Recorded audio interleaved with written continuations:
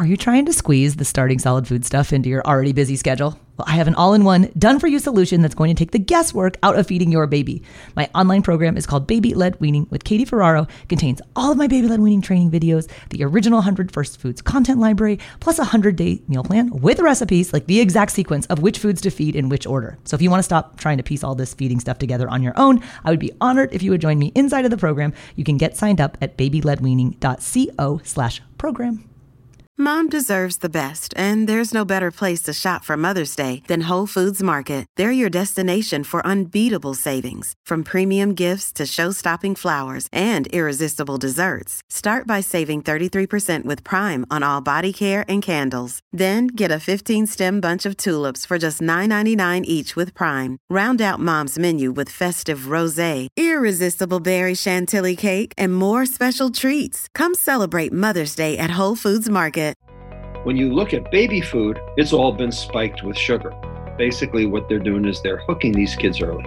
We have been feeding babies semi-solid food for millennia, okay? And they're still here. Hey there, I'm Katie Ferraro, registered dietitian, college nutrition professor, and mom of 7 specializing in baby-led weaning.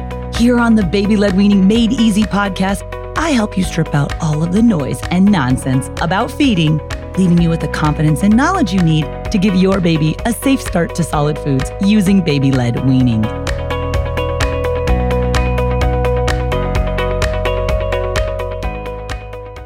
Hello, and welcome back to another episode of the Baby-Led Weaning Made Easy podcast. Today, we are talking about sugar, and more specifically, why your baby should avoid it. And I am so excited to have the big daddy of sugar research himself, Dr. Robert Lustig, on the podcast today with me to talk specifically about your babies and sugar. I know you guys know babies shouldn't have added sugar, but Dr. Lustig is going to blow your mind about why our babies are still having sugar even when we don't think they are and what we can do to help prevent it. Dr. Lustig, if you're not familiar, he works at UCSF in San Francisco. He's a professor emeritus of pediatrics in the Division of Endocrinology. So he specializes in this field called neuroendocrinology, and he has an emphasis on how energy balance is regulated by our central nervous system. So long and short of it, he does all this research and clinical practice that focuses on child obesity and diabetes, but is really honed in on the effects of sugar in the last, I would say, decade or so. Dr. Lustig believes strongly that the food business is pushing processed foods that are loaded with sugar, that they've hacked our bodies and minds to pursue pleasure instead of happiness, and that it's really one of the underlying causes for the fostering of some of today's epidemics of addiction and depression. But not to leave you guys depressed, because it's a lot of heavy stuff. By focusing on real food, we can beat the odds against sugar, processed food, obesity, and disease. I am so honored that Dr. Lustig is joining us. I know him from our roles at UCSF. I teach in the Graduate School of Nursing. I teach nutrition to future nurse practitioners. And Dr. Lustig in the past has been grateful enough to do guest interviews and lectures for my students at UCSF. And I've had the opportunity to work with the medical students on his side at UCSF as well. So I'm so grateful that he can join us today to talk in a little bit of a different context, which is to you guys about your babies, about sugar, and how and why our babies should avoid sugar. So with no further ado, here's Dr. Robert Lustig.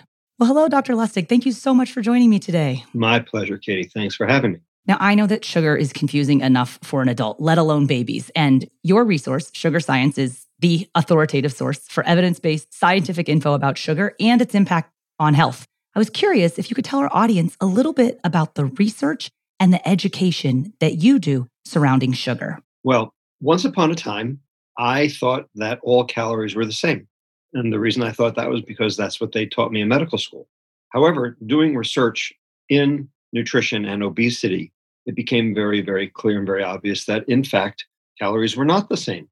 Different calories were metabolized different ways in the body and therefore had different effects on disease.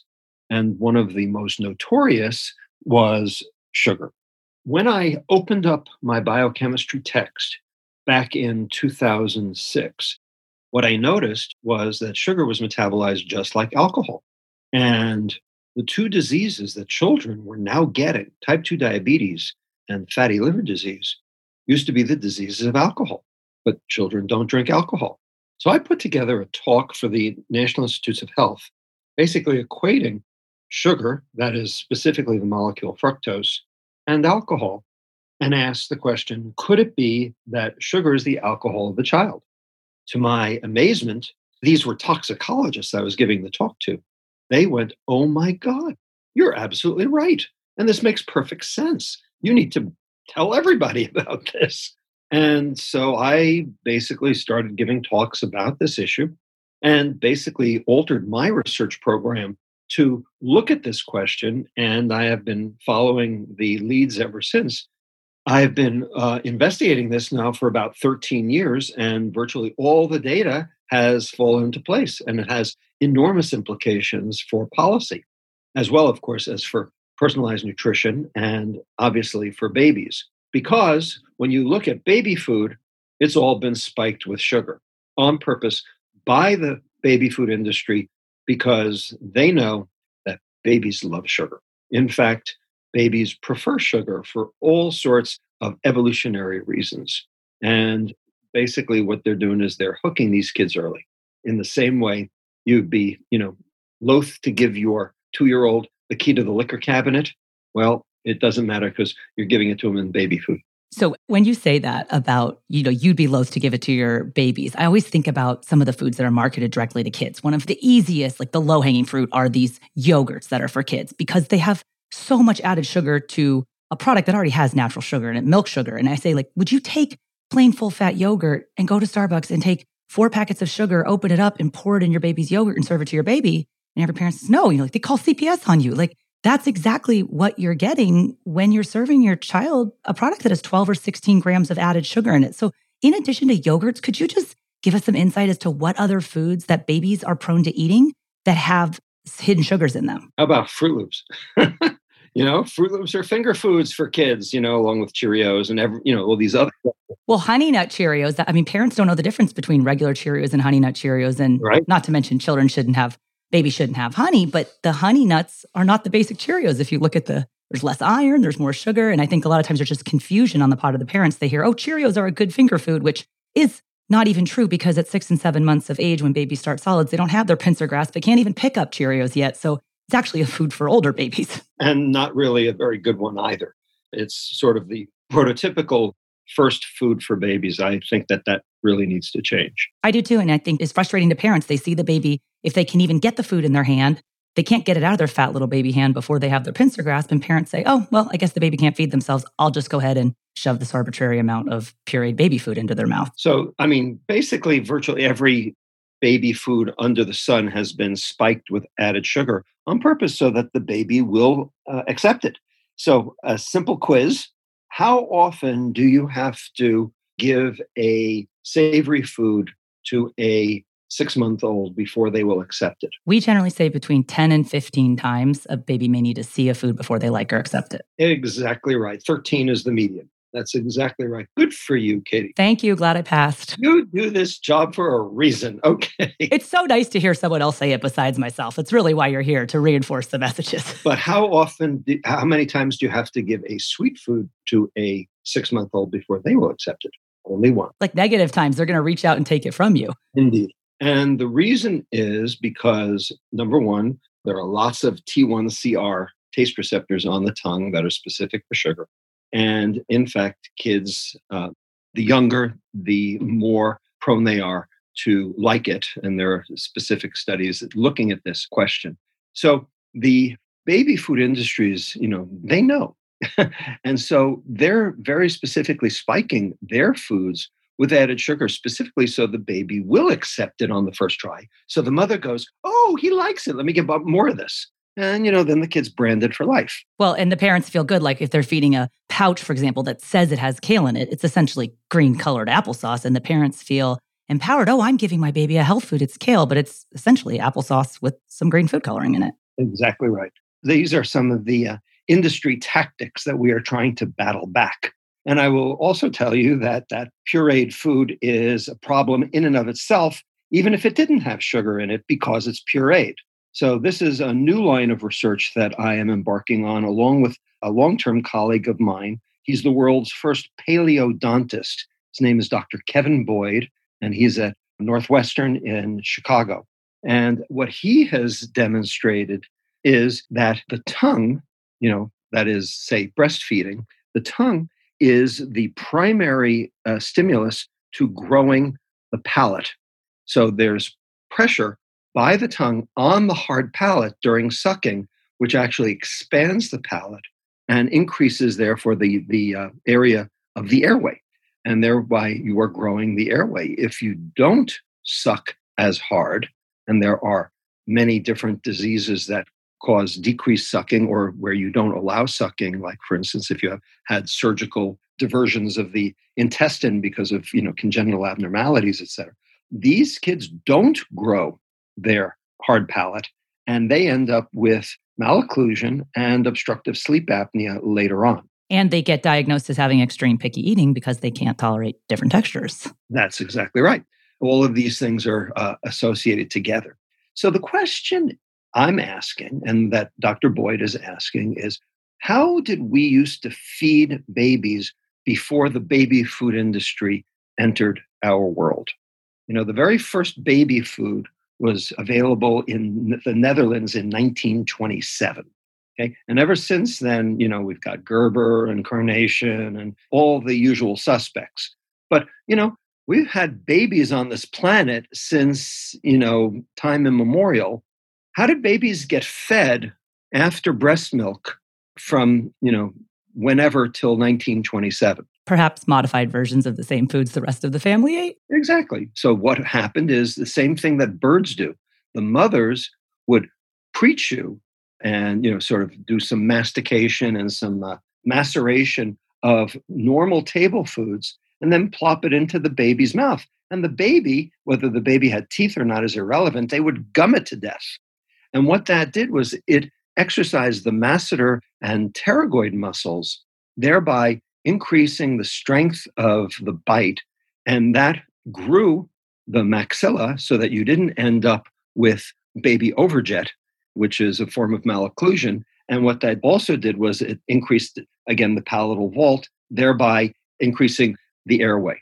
So what we have been doing by feeding our kids pureed food, ostensibly with the notion that we're going to prevent them from choking, is we've actually instead given them a new set of diseases. This episode is brought to you by BetterHelp. If you've been thinking about giving therapy a try, BetterHelp is a great option. It's a convenient, flexible, affordable, and entirely online experience. All you do is just fill out a brief questionnaire to get matched with a licensed therapist, and you can also switch therapists at any time for no additional charge.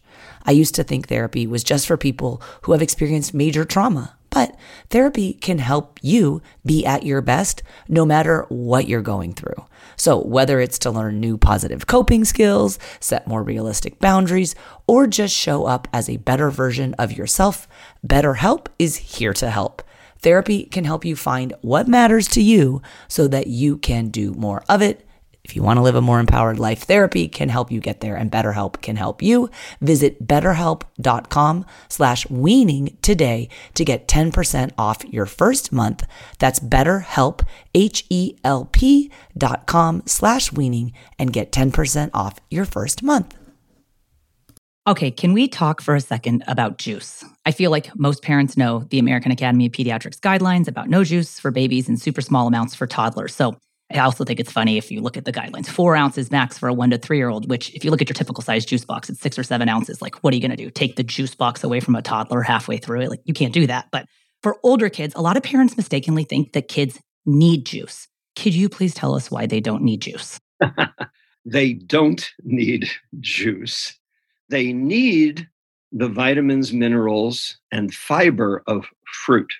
Now, the question is, what happens to fruit when it goes from fruit to juice? I always conjure up your orange analogy. I do it for the college students all the time. Like, if you were to take 5 oranges and mash them down into orange juice and throw the pulp away, that's where all the fiber is, quickly ingest approximately 5 times more fruit sugar than you would if you had just eaten 1 orange. You wouldn't sit down and gobble 5 oranges. So you're eating more fiber by eating the fruit and eating less sugar. Is that correct? Exactly. So my colleague and cookbook co-author, Cindy Gershon, who is a nutrition teacher in the Mount Diablo Unified School District over in the East Bay in Contra Costa County, every single year, first day she does an experiment. She picks 2 kids out of class. She hands each kid 6 oranges. And she says to the first kid, okay, kid, here's 6 oranges. Make juice. And the kid squeezes the 6 oranges, gets 12.5 ounces, downs the entire glass and says, okay, what's for breakfast? Second kid, she says, here, kid, here's 6 oranges. Eat the 6 oranges. Kid eats orange number 1, orange number 2, orange number 3, gets to orange number 4 and throws up.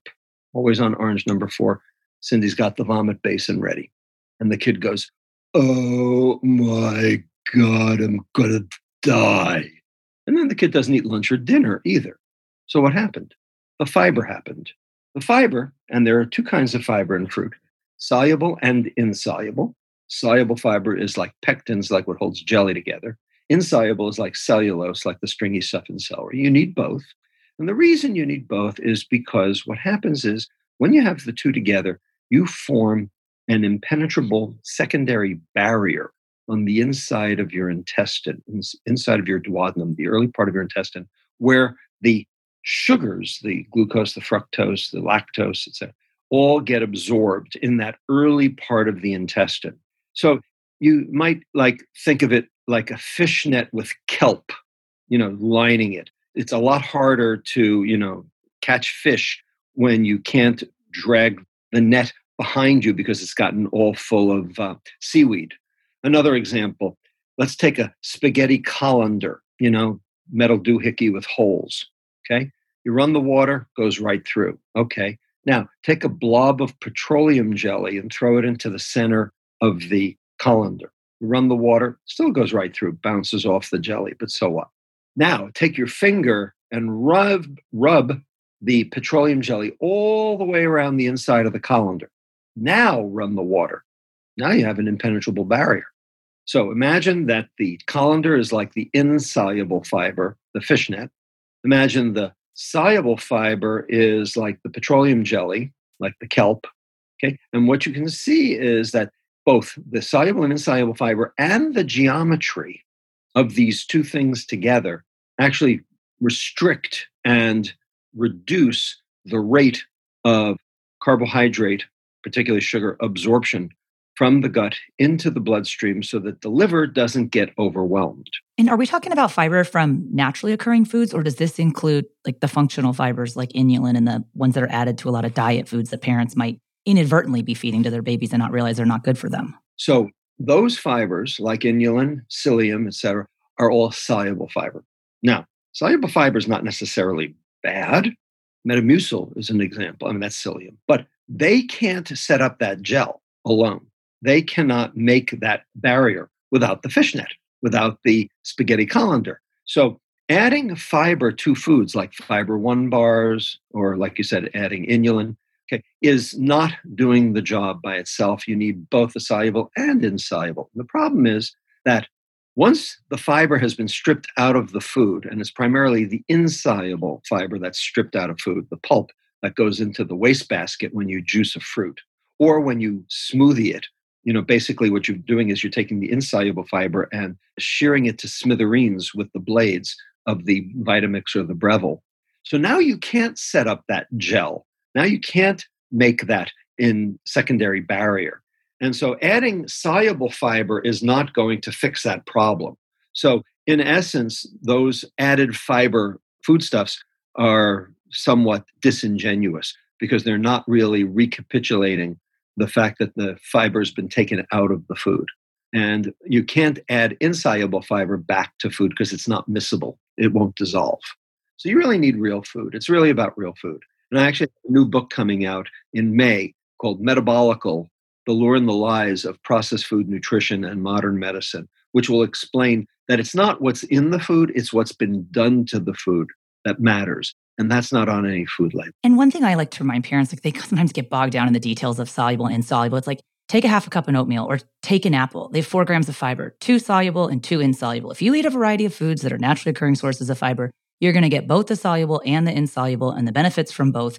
Don't overthink it and don't go selecting foods that have more or less added to it. But I want to go back to what you said about the Vitamix, because I think that's an important concept, is that a lot of parents, especially with older kids who quote unquote don't eat vegetables, they'll throw it all in a blender, puree it to smithereens, put it with something like applesauce or sweetened yogurt, and then say they're feeding their babies vegetables. But is that something that you would essentially advise against because they're not going to be getting the same nutritive benefits as if they had perhaps the semi-solid, soft-cooked butternut squash versus a pureed pasta sauce of butternut squash? Exactly. So basically what you are doing is you are getting rid of one of the primary components of the food that is helping not feed you, but rather feed your bacteria, feed your microbiome, feed your intestinal bacteria. And what we have learned is that in order for a food to be healthy, it needs to do two things. Protect the liver, feed the gut. Those two. Any food that does both is healthy. Any food that does neither is poison. Any food that does one or the other, but not both, is somewhere in the middle. All of these pureed and Vitamixed foods are somewhere in the middle because you're feeding the gut because you still have the soluble fiber, which the gut will use to make short-chain fatty acids, which are anti-inflammatory, and anti-insulin, which are good. But you have destroyed the insoluble fiber, so you are not protecting the liver. And so the liver still gets the tsunami of all of that extra sugar. And we have shown that with, blood glucose excursions. Let's take 3 separate items: apples, applesauce, and apple juice. Okay, same number of calories. You give them to a person and you measure the blood glucose rise after each of them. So obviously, with the apple juice, you get a big glucose rise. With the apples, you get a very little glucose rise. What do you get with the applesauce? Probably same as the juice. Same as the juice. Exactly right. Same as the juice. And that's the point of this, is that you're not protecting your liver. The higher the glycemic excursion, okay, basically the more your liver has to deal with. And that's where the chronic metabolic disease comes in, because the liver is going to take that extra sugar and turn it into liver fat. And that's why all these kids are now getting fatty liver disease. And when you get fatty liver disease, it's just a matter of, when you're going to get type 2 diabetes. And your apple analogy is very appropriate for this audience because we talk about apples. If you look at emergency department admission data for non-fatal choking incidents in children and infants, apples are way up there. We can't feed babies 6 to 12 months of age raw, intact apples, but we can show them how to parboil and cook them so they're just soft enough so that then from a texture standpoint, it's safer for babies to eat. And sometimes parents say, well, why don't you just blast into smithereens and do applesauce or do apple juice? But you're saying that the more cooked it is, that it would essentially be less healthful for the baby. And is it okay then to do the soft cooked apples? Because obviously we need to prevent choking risk. Yeah. Look, no one's for choking, and if anybody's ever seen their baby choke, it's pretty awful. I don't argue that. The fact of the matter is we have been feeding babies, semi-solid food for millennia. Okay. And they're still here. And this whole pureed pouch phase that the processed baby food industry is going through is clearly contributing to the problem. And we need to revert back because now we understand it. It's very clear in developing countries that are adopting our way of life. The data are really, really robust in China. And if you look at the incidence of malocclusion in China, back in 1990, it was virtually non-existent. And now it's like 10% of the population. And obesity has gone up commensurately. I mean, they basically follow the exact same, and we're talking about obesity in toddlers. They're following the exact same trajectory. And, we also have now the data on obstructive sleep apnea as well. So we know that this is what's going on. The question is, what are we going to do to fix it?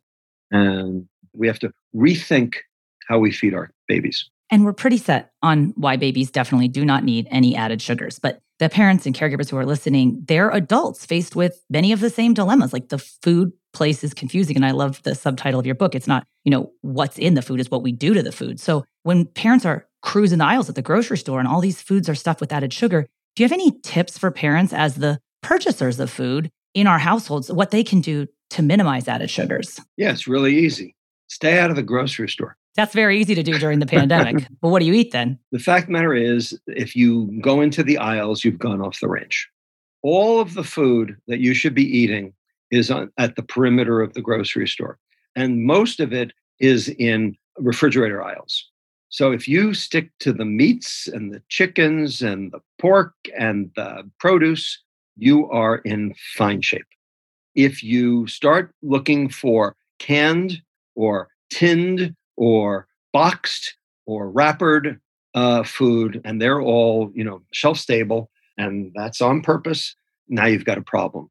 So there's plenty to eat. Okay, about 25% of the grocery store is still edible. I haven't taken that much away. Okay, the problem, of course, is that's where all the added sugar is, and that's also where the lack of fiber is on those shelves, because you can't freeze fiber. And I'll prove it to you. Take an orange, put it in your freezer overnight, take it out the next day, put it on the counter, let it thaw, try to eat it, see what you get. You get mush. Why do you get mush?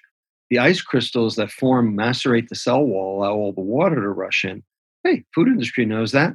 So what do? Squeeze it and freeze it. Now it lasts forever. They've turned a food, an orange, into a commodity, frozen concentrated orange juice. You can sell it on the commodities exchange. Anybody ever see the movie Trading Places? That's what it was all about at the end.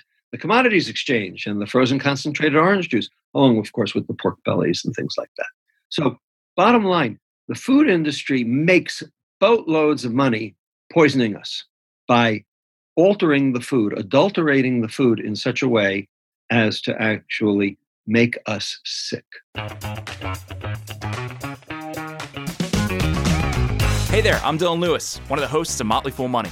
Each weekday on Motley Fool Money, we talk through the business news you need to know and the stories moving stocks on Wall Street.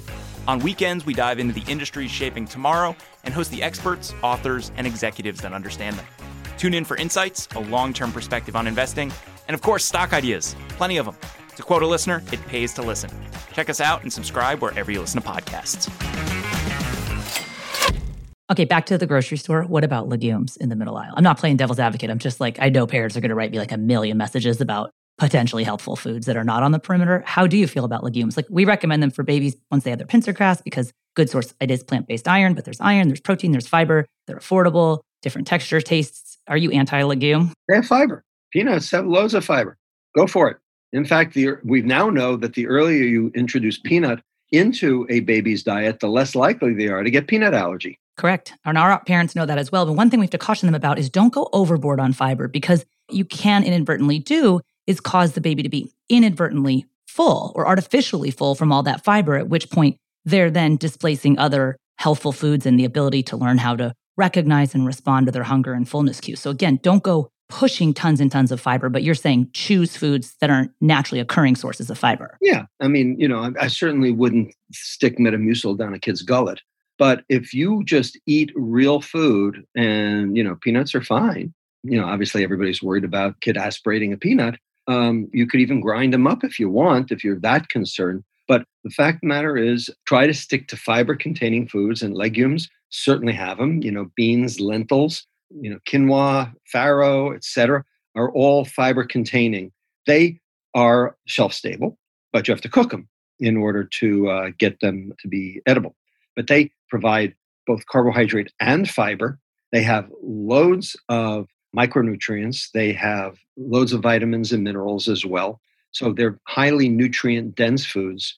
And as long as they still have the external fiber, the insoluble fiber, they are a good choice because they are protecting the liver and feeding the gut. Dr. Lustig, I can't thank you enough for sharing all of this information, not only just about sugar, but about fiber. I think it's so important for parents and caregivers to hear and to know, we need to be a little bit more discerning as customers at the store, especially when we're buying foods for our early eaters. So if you could tell us where the audience can go to learn more about your work, your research surrounding sugar, as well as your books as well, because especially the new book sounds really interesting. Sure. The last thing I want to leave your audience with is just remember that real food is low sugar, high fiber, and processed food is high sugar, low fiber. Processed food is killing us. It's that simple.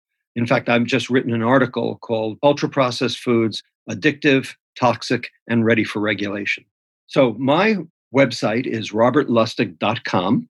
I also am the chief medical officer of a nonprofit here in the Bay Area called Eat Real, where we are getting real food into California Unified School District schools in the East Bay. We have removed 270,000 pounds of sugar from the Mount Diablo Unified School District in 1 year. That's 10 pounds of sugar per kid for an entire year by getting real food into the schools. And there's a method and madness to what we do. And you can find us on eatreal.org. My new book is called Metabolical, and you can find it at metabolical.com. It's on Amazon. It's not available yet. It will be available on May 4th, but you can pre-order. And what I do is I take the medical profession to task because we screwed up big time because we let the food industry and big pharma dictate our policies. And I basically take those all apart and deconstruct them for the reader and for the politicians. There are several resources that UCSF sponsors, for instance, sugarscience.org, which is a group of 12 independent scientists at UCSF and Emory and a few other institutions who have vetted 8,000 clinical research articles and distilled it into 5 messages for the general public with infographics and posters and things that you can put up in class, etc. I was in the movie Fed Up, which is a documentary about how we got to where we are today in terms of our processed food debacle. I was in a documentary called Sugar Coated, which explains why we got to where we are today in terms of our processed food debacle. And I'm around YouTube. Yeah, you are. You have one of, I'm sorry, but the longest, most viral videos ever. Like, it's so long, and yet people watch it to the end. Can you tell them just a sec? I'll link to it in the show notes for this episode. Can you give us the rundown on that? To be honest, I've never made it to the end, but I know millions of people have. It's called Sugar, the Bitter Truth. It's a UCSF mini med school for the public lecture I gave in 2009. And it is 90 minutes of carbohydrate biochemistry. I never thought even my mother would watch it, let alone 11.2 million people, and still going strong. And I got to tell you, Katie, I have no idea why it caught on, but it did, and it's viral, and everything in it is still true. I've done a few of the mini med school presentations as well, and I still get questions. Like, I started doing them maybe 10 years ago, and people go back and watch them. People really love that content, nowhere near the views that your people have, but it's amazing that people will find this, watch the whole thing, and then send you very detailed emails to your UCSF email. I'm sure you get them all the time too. So, I know that it's still out there, and I know people still care. And, what we're seeing is a cultural tectonic shift in food. People say, how can you change something that's so embedded and so ingrained? Well, there have been 4 separate cultural tectonic shifts in the last 30 years in America. And here they are.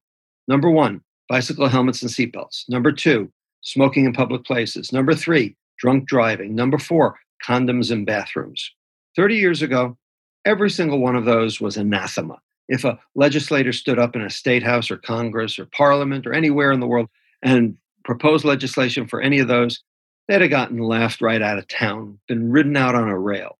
Nanny state, liberty interest, get out of my kitchen, get out of my bathroom, get out of my car. Today, they're all facts of life. And if you don't click your seatbelt when you pull out of your driveway, your kids will scream at you. Why is that? How'd that happen? And why did it take 30 years? Answer, we taught the children, and the children grew up, and they vote. And the naysayers are dead. This is why these are cultural tectonic shifts, and it also explains why it takes 30 years. Well, we are in a cultural tectonic shift around food, but we're only about 7 to 8 years into it. So we have a little bit more work to do, but we're doing it. Well, thank you so much. This was amazing. My pleasure, Katie. Anytime. That's amazing. You're a walking, I know you do the points over and over, but I think the visuals you do are so great too. Like the orange one, that always gets parents. I literally remember, I knew how that story would end, that the kid is going to vomit. I've heard you say that story, that really sticks with parents. And I love the infographics on the Sugar Science website. I think no one's going to read 8,000 articles, but I'll look at 5 infographics. So thank you for making it digestible for us. Not a problem. Happy to do so.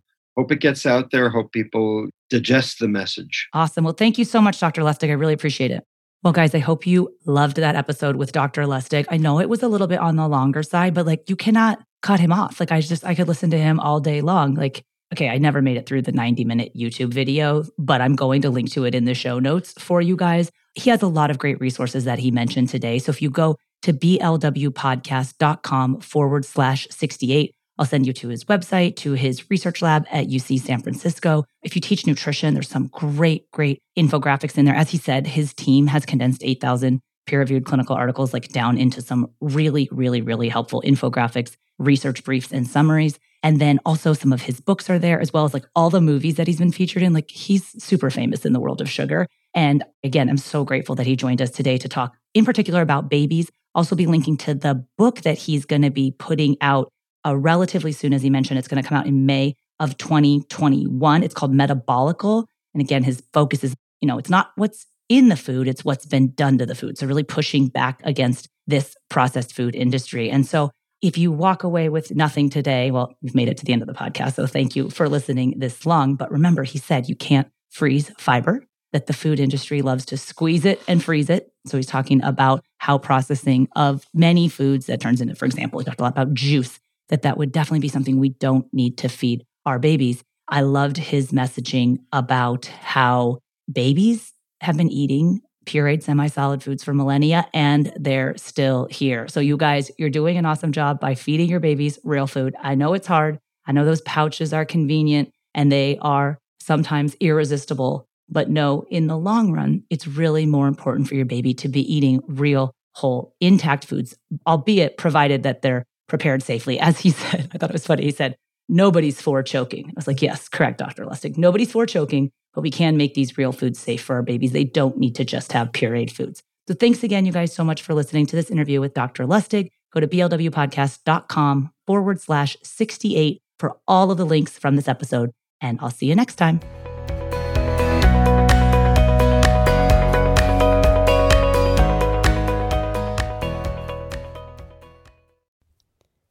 Hi, friends.